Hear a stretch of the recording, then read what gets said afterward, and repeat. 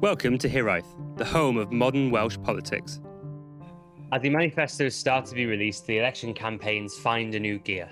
Today we are talking to a third candidate to be First Minister, Welsh Conservative Senedd Group Leader, Andrew R.T. Davies. Hello, Andrew. Thank you very much for coming on, talking to us. Come on, and thank you for the kind invitation to come on and talk to you over this election period. Wonderful. It's a pleasure to have you here.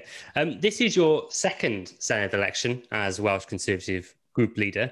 How does this election compare to the last? Well, obviously COVID.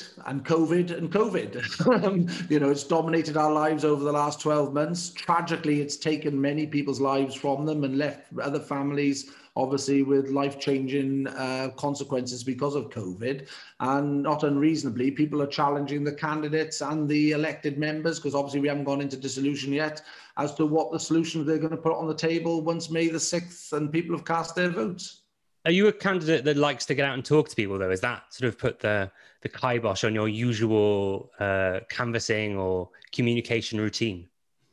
Well, I like to think I'm someone who does enjoy interacting with people in a physical sense, being standing on the pavement, having a conversation with them, or whether it's knocking on someone's door and they might dread the horror of another election candidate coming to their door and talking about politics. But I think that's the fuel that energizes us as politicians, to be honest with you. And so, like tonight, talking to yourself, Matthew, speaking to a little lens on the camera and being a distant away from you does seem rather bizarre and odd to me. But it's the way that we've had to adapt our lives over the last 12 months. And I'm sure it'll continue for the foreseeable future. But thankfully, because of the success of the vaccination programme, we're seeing declining numbers of infection, and thankfully we're seeing declining death rates across the UK and in particular here in Wales. And so hopefully there is light at the end of the tunnel for us all.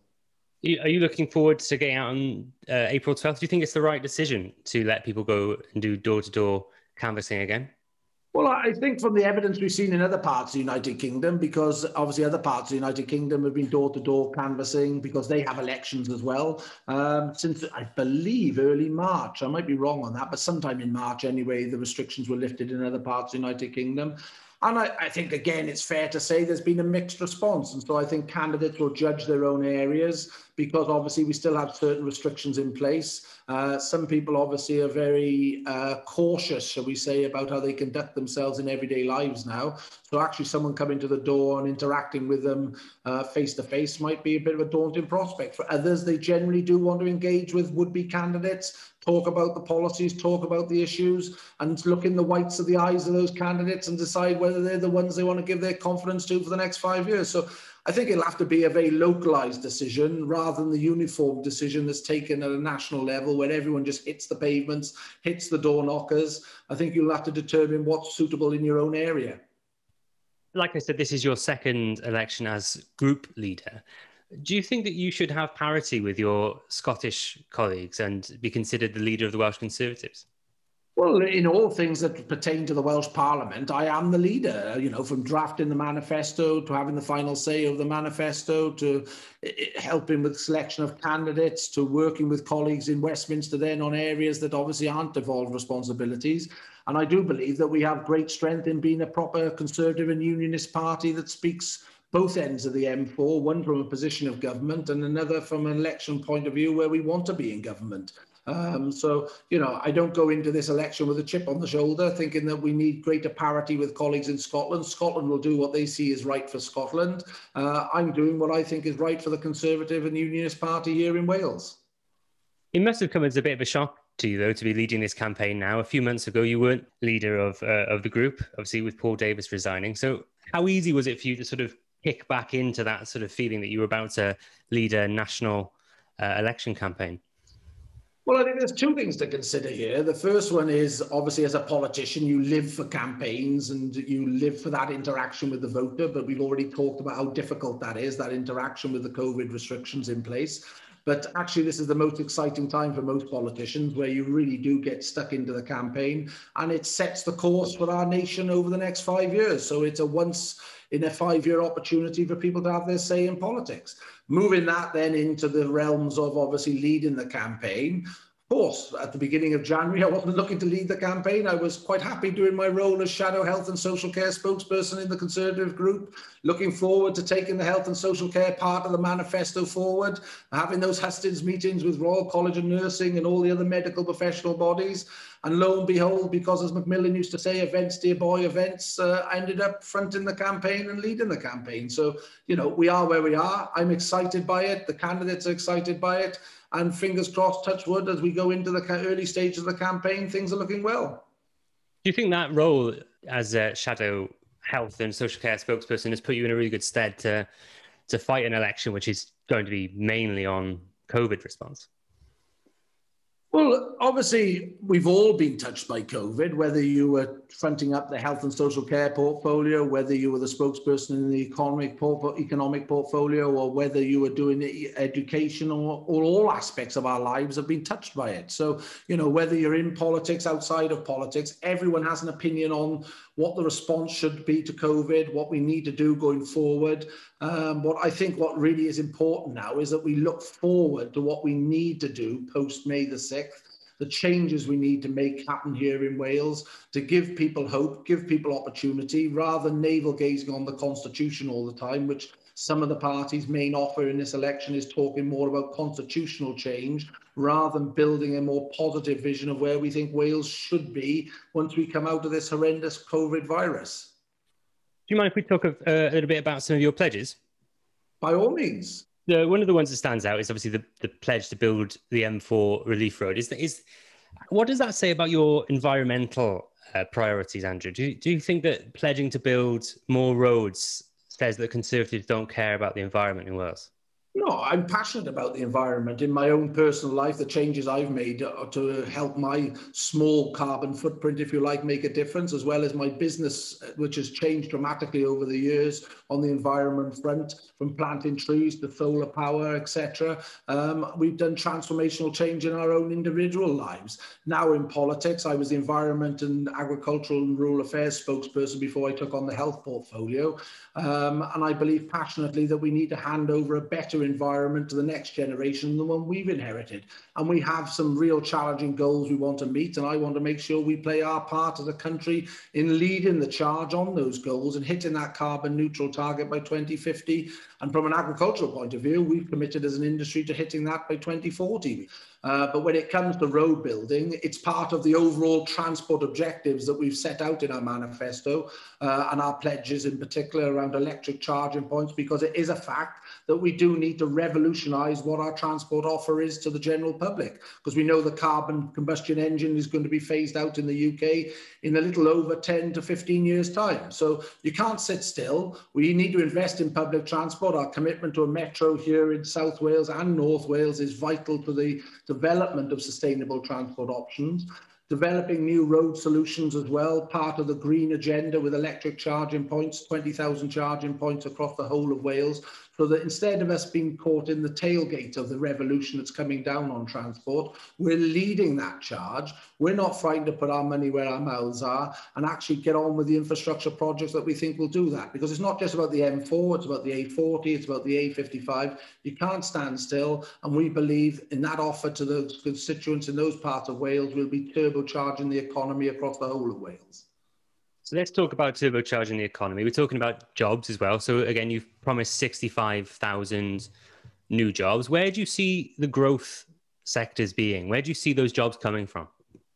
Well, the green energy sector is an exciting and dynamic field that we know will be expanding dramatically over the next 10, 15, 20 years. And that's all about remodeling the economy. And of the 65,000 jobs, 15,000 would be dedicated green energy jobs. And we know Wales has huge potential in that area. So linking in with the research and technology side of it, because sadly, very often we're putting other people's technology in the field and deploying it in the field rather than developing it here and developing the wealth opportunities that could build here in Wales. So we believe that that's where the growth area is going to come in green technology. But also we know for a fact that 50,000 jobs plus have been lost to the COVID crisis. And we need to reinstate those jobs back into the real economy of Wales, but not just reinstate them, make sure that we get quality jobs which pay decent wages. And if you go back to the start of devolution in 1999, Scotland, for example, and Wales had parity when it came to take-home wages. Today, a Scottish worker takes home £55 a week more than a Welsh worker.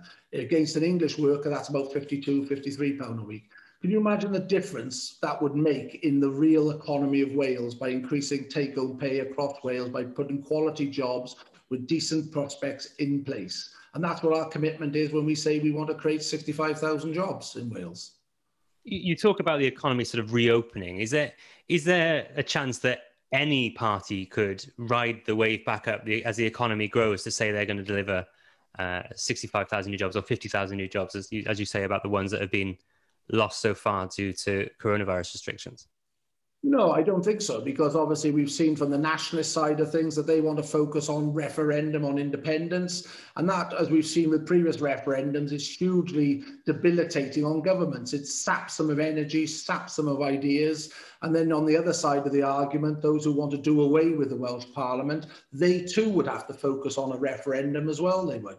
What we're offering is, rather than constitutional navel-gazing, our focus will be on rebuilding our great public services, getting the economy going full throttle to pick up the pandemic debris that has been left behind by the shutdown, the total shutdown in some aspects of the economy for at least 12, maybe 18 months. And so there's a huge job of work to do rather than be distracted into the realms of constitutional change all the time. And what we've seen with Labour over the last 22 years is just berating the lack of powers, the lack of money. The one thing Labour stand for, lack of ideas when it comes to turbocharging our economy and turbocharging Wales. And it's that lack of ideas that the public need to consider when they're casting their vote as early as next week, because obviously postal vote will be starting to land as of next week. There must be some areas you'd like more powers, though, for the Senate. Any sort of tax powers that you'd like to maybe have that you could turbocharge the economy that way? I think you've talked about paying the difference on VAT. Would you not like to be able to set that rate yourself? No, because we can do that already. We can do that by obviously reimbursing businesses who've had to pay VAT. Hence, that's we can make our commitment to keep that for the next 12 months if with the government at 5% in the hospitality and tourism sector. That's an important part of allowing those companies to rebuild. As I said, I've just been in West Wales today, talking to several businesses down there who have had their reserves completely depleted by obviously the closure of their businesses over the last 12 months. Now they're looking forward with excitement to the summer prospects of having record number of staycation visitors, but that might not be enough to carry them through the winter months as well. So we have the powers to do that by economic levers at the moment available to an incoming government in Wales here. And don't forget, the Welsh Parliament that will convene in early May will be the most powerful parliament that has ever convened in Wales, with a mandate of the Brexit powers that have come back from Brussels of 70-odd new fields of responsibility, as well as the changes that have happened over the last 10 years of the full constitutional and legislative proposals that were passed by referendum in 2011, and the two Wales bills that transferred whole swathes of responsibility on taxation and other constitutional areas that the Welsh Parliament, when it first was considered in 99, couldn't even dream of. Why have you not decided to offer people a cut in their income tax? That seems like, fruitful ground for a Conservative Party to operate in. Well, I'm instinctively a low tax Conservative, and I do believe that the levers around taxation incentivise people to obviously work harder and ultimately, in the medium to long term, generate more wealth for the country, because obviously the economy does expand.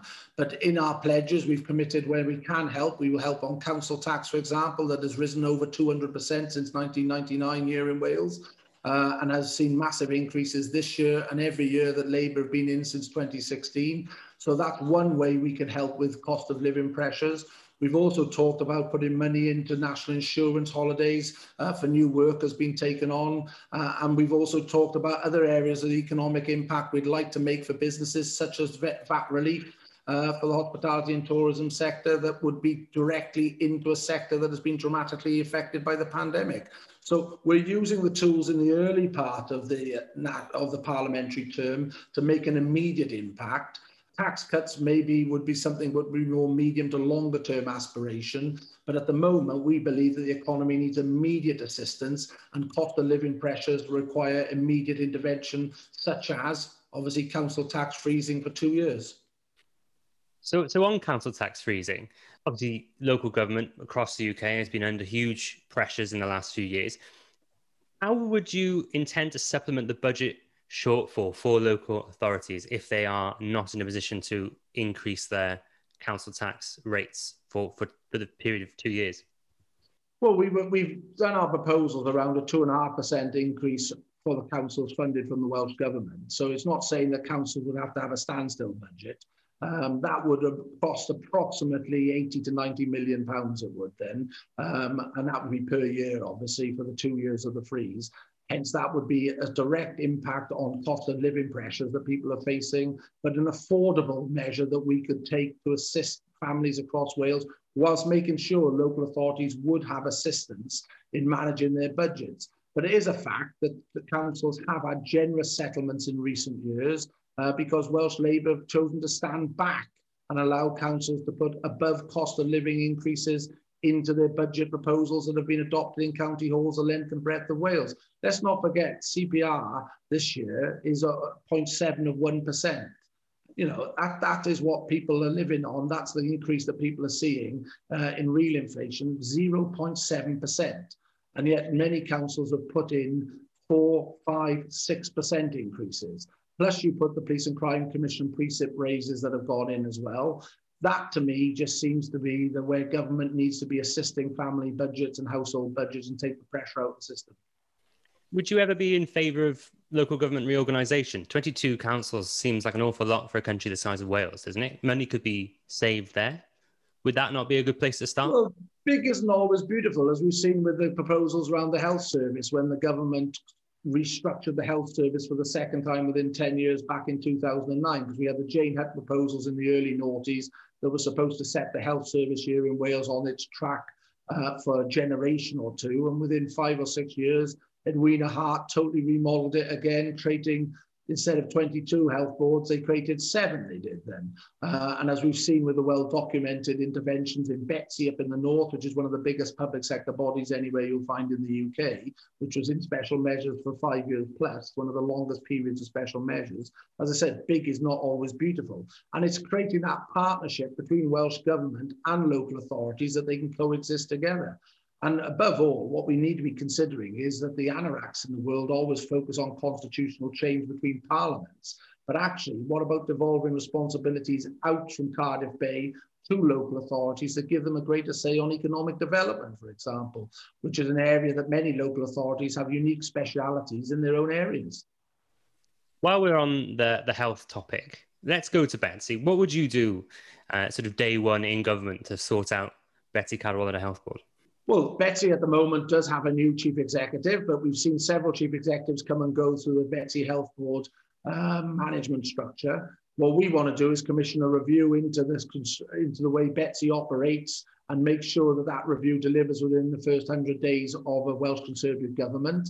I think actually just talking of complete reorganisation could well be a distraction for what the health board actually requires. And what it requires is good, solid management where the staff who work diligently on the front line, whether that be medical staff, whether that be the domestic staff within the hospitals, or whether that be anyone working in the community, have confidence that what is being promised is deliverable for the patients, whether they're in Wrexham, Bangor, or Holyhead.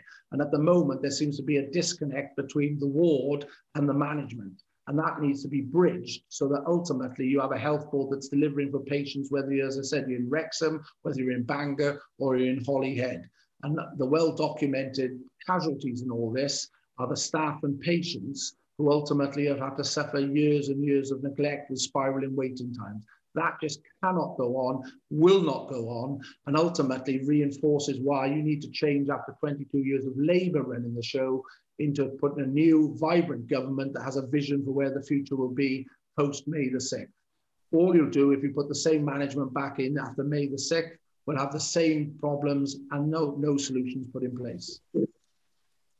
On health, you've talked about building more hospitals. Where do you think you want them to go? And what is your plan to fund these hospitals? Well, Well, it's about developing community infrastructure because community hospitals play a vital role between the bridge of the district general hospital and obviously getting people back into the community, back into their own homes as such. And very often there's not that transition. Now, we've identified Newtown, we've identified Flint, for example, we've identified Llandrindod Wells Hospital, and there would be 5 redevelopments in total there would be to create that bridge so that we create that community capacity so that we can get into some of these horrendous waiting times that we face here in Wales rather than have wards backed up in the district general hospitals. So it's about creating capacity along with investing in the 1,200 doctors. By the end of the 5-year period, obviously 3,000 new nurses, so that instead of having 1 in 5 waiting on a waiting list here in Wales, which are the worst waiting times anywhere in the United Kingdom, we do make progress and actually we reverse the expansion of waiting times and we start seeing a decrease. Because I think actually when you look back at COVID, one of the fairest criticisms you can level against the Welsh Government, the current Welsh Labour government, is that they didn't reopen the health service back last summer to start making progress into general waiting times and elective surgeries like other parts of the United Kingdom did. And that's why we face this massive problem of dealing with the waiting time backlog that we see in all parts of Wales. Whilst we're on the pandemic response then, how do you think the Welsh Government has handled the pandemic response? Well, as I said, the real tragedy, especially when it comes to the health service, is this inability for Welsh Government to get the health service back up and running when pressure was off back last summer and start eating into those elective surgery times and waiting lists that were growing exponentially right the way through and continue to grow right up until the present day, with 1 in 5 people on a waiting list. I think we've got to reflect on the early part of the pandemic in particular and where the Welsh Government had a joined up message and a joined up approach with other nations of the United Kingdom. Again, building on my experience of my visit to West Wales, that was a point that was coming over time and time again with messaging and the way people understood what was expected of them. And I think we can point to some notable successes in credit to the government's approach in the early part of the pandemic. But from midsummer onwards, it did start to lose its way. And certainly in the autumn, in the depths of winter, I think we're all over the place in a lot of the work that it was undertaking and some of the announcements it was taking and the actions it was taking. But one thing throughout this crisis we must always reflect on is the huge, huge effort of frontline workers, the charities, and indeed the Welsh public in the community who have put their shoulder to the wheel in solidarity and faced down this horrendous virus, whether they be in a hospital setting, a community setting, or just doing that errand to the local supermarket to get some provisions for someone who's self-isolating. It really has shown Wales at its best, that has. And I think that is just something that we could take huge pride from in looking at the response of Wales as a country to what we've faced over this horrendous last 12 months. We'll move on from health then. And I want to look at one of your other pledges, which is that you say you want to invest more in policing. But you also say you don't want to spend any money in non-devolved areas. How do you reconcile this pledge with that earlier promise? Well, I feel you've been taken in by the Labour propaganda on this one, you have, because obviously community projects and community support is very much something that is in the devolved sphere of influence. And we would be looking to invest in community support and community support officers because we see that as a vital role in working with the police service and the criminal justice service. Actually, we want to keep people out of the criminal justice system because we know full well that the outcomes when people do enter into the criminal justice system and in particular prison aren't good and the re-offending rates are appalling. And so it's about building that partnership approach and working where we can with the police service, which isn't a devolved responsibility. There's going to be enough big ticket items for the Welsh Government to deal with, rather than this constant call from whether it be the Labour Party or Plaid Cymru or the Liberals to transfer police and criminal justice to the Welsh Parliament. The Silk Commission, for example, when it looked at the criminal justice system and policing, if it was to be transferred, and bearing in mind the Silk Commission's evidence now is some 10 years old nearly, that cost would be about £100 million. Do people seriously think that that's money that would be well spent and have improved outcomes, as well as the political energy that would be required to incorporate that into the responsibilities of the Welsh Parliament? I don't think it would be. That's why we believe that there's a partnership to be built here. There's an investment that can be made in community support and community infrastructure. And that's where the energies of a future Welsh Conservative government would be dedicated to looking at. Obviously, the Conservatives have never been in government here in Wales, but they are in government of Westminster. How close do you think you would be to your Conservative colleagues in Westminster? Do you think that you would be able to create a uniquely Welsh Conservative policy approach, or do you think that you would end up following a lot of the Conservative decisions in the UK government? Well, I think I've proven when I was leader first time round, shall we say, between 2011 and 2018, that where I thought there were better solutions to be found here in Wales for issues that were Welsh specific, we would explore and adopt those policies. And sadly, we were never in a position to govern at that time, but we would have implemented them with the manifestos and the policy positions we took at the time.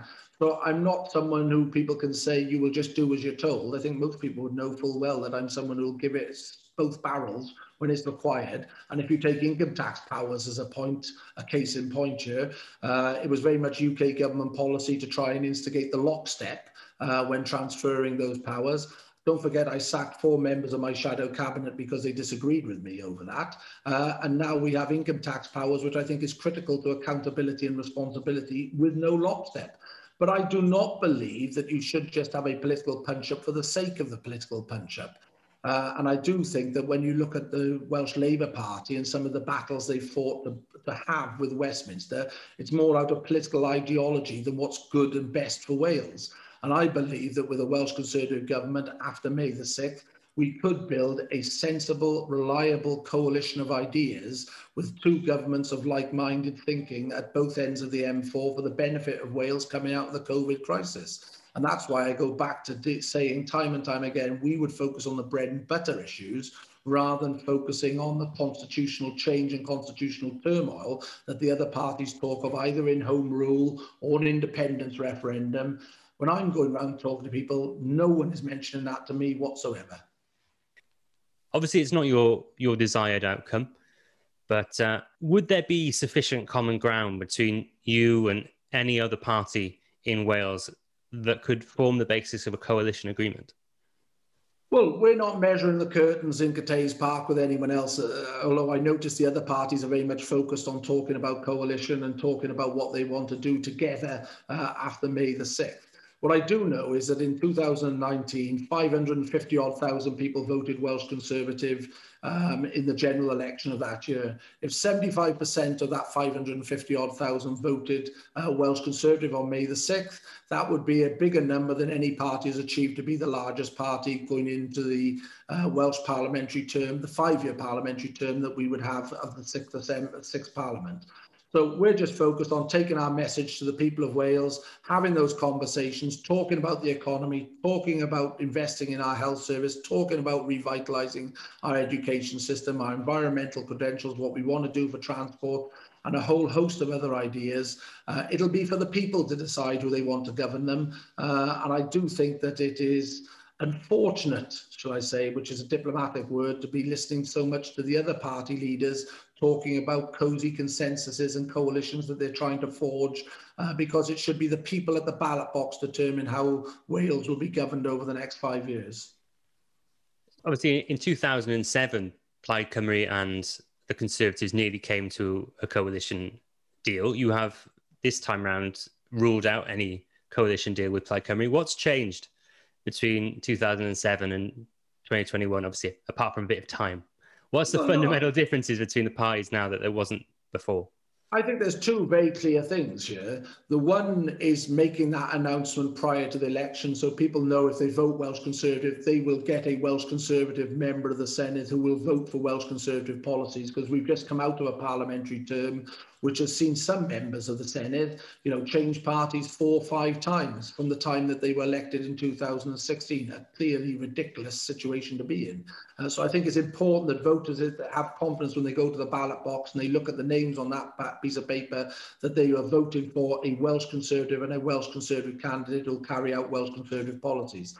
The second is obviously Adam Price's insistence about an independence referendum within the first term of a Senedd parliamentary term, which I appreciate from a nationalist point of view is what they would say. And if that's what he wants and that's what floats his boat, good luck to him.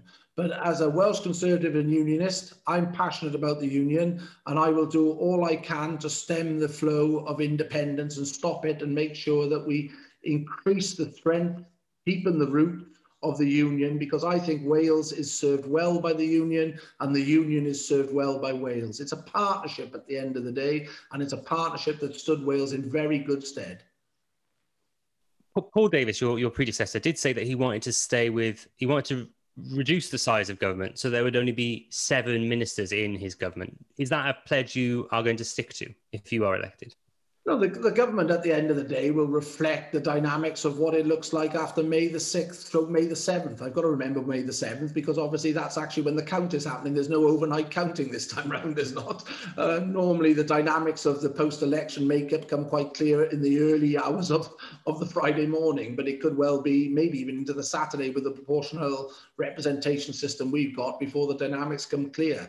I'm focused on putting a Welsh Conservative government together. If the people give us their confidence, like the manifesto, like the pledges that we've put forward, that will best face down the COVID virus that we've had for 12 months and build the recovery that we need Wales to be enjoying when we come out of this crisis. And I believe that the Welsh Conservatives, with the policies we have, will be the best party placed to do that, but it'll be for the electorate to determine that. One thing we're very clear on is that in the entire 5-year period, we will not vote for increasing more politicians in Cardiff Bay. And we're very clear on that. We don't believe that there should be any more than the 60 MSs who would be returned by the electorate on May the 6th, May the 7th of this year for the full 5-year period. And we're not like the other parties measuring up the curtains in Gateys Park, which is going on as we speak between Labour and the Nationalists. If you want to face down that nationalist threat, if you want to face down the 22 years of Labour failure, there's only one vote you need to cast, and that's for the Welsh Conservatives. And people did that in 2019, as I've explained a little earlier, with 550,000 voters voting for the Welsh Conservatives from North Wales, Mid Wales, West Wales and South Wales, across the whole of Wales that happened. You will forgive me, and it would be remiss of me not to ask this just as a follow-up. So if the voters of Wales decided that between the Welsh Conservatives and, say, abolish the Assembly, there were enough members of the Senedd to elect you to be First Minister and to form a government, you wouldn't rule that out? No, I've said we're not forming coalitions. I've abolished Liberals, Greens, Plaid Cymru, Labour. I will go on if I can, but I'm running out of political parties. I'm not quite. It's almost as if Andrew Artie-Davies doesn't name a party, he's going into coalition with them. We are not forming a coalition. We are not in Gateys Park measuring the curtains. We are standing as Welsh Conservative and Unionist candidates across the length and breadth of Wales, both regionally and constituency. We're putting our pledges, which we've done some 3 weeks ago now. We'll be doing our manifesto in 10 days' time, I think it is, on the 14th. And the voters, as of next week, will be having postal votes land on their doormats. And the ballot box will open up for votes to be received on May the 6th. That's the battlefield. That is where voters will decide who they want to go back and represent them in the Welsh parliamentary session that will be the 6th session of the Welsh Assembly. Thank you for humouring me, Andrew. You understood that I had to ask.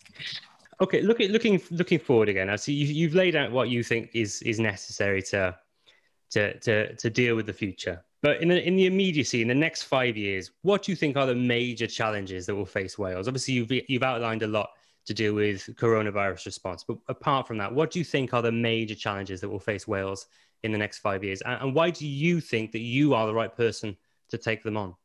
Well, I don't think you can divorce what we've talked about earlier, because they are the major challenges about getting our economy up and running again after the COVID crisis, making sure businesses have the opportunity to create those jobs, because without jobs, we don't get revenue to fund the public services.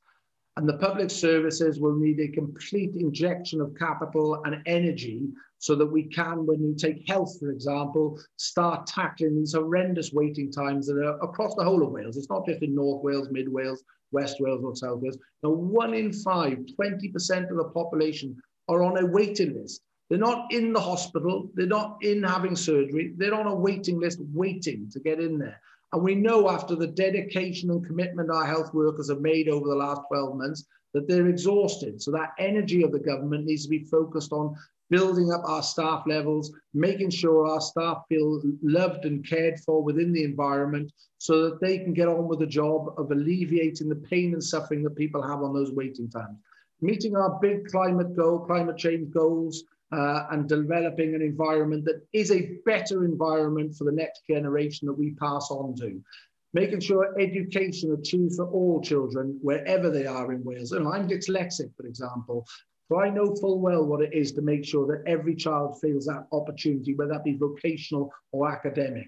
And turbocharging our transport system to make sure that we have the transport infrastructure in place that connects all of Wales and doesn't leave parts of Wales back as isolation black spots, and not creating the employment opportunities that businesses look for and say, that's where we want to locate our premises, that's where we want to grow our businesses, and ultimately leave communities behind. That's why investment in transport is going to be so critical over the next decade. And with the Levelling Up Fund and the Shared Prosperity Fund, there is that opportunity to do it on a UK basis. And the other commitment I will be making quite clearly, and I've made it loud and clear, we won't be talking about the Constitution and navel-gazing about independence or home rule or abolish. We'll be focused on what makes a difference in everyday lives of people. Andrew, thank you very much. Thank you, Matthew. That was the third episode in our Race to be First Minister series. If you haven't listened to them yet, please go back and hear our interviews with current First Minister and Welsh Labour leader Mark Drakeford and Plaid Cymru leader Adam Price. And if you like what you've heard so far today, please don't forget to find us on Medium at Here Right Blog Cymru, on Facebook at Here Right Blog Cymru, and on Twitter at Here Right Blog. Thank you for listening to Here Right. If you like what you heard, please don't forget to subscribe, rate and review.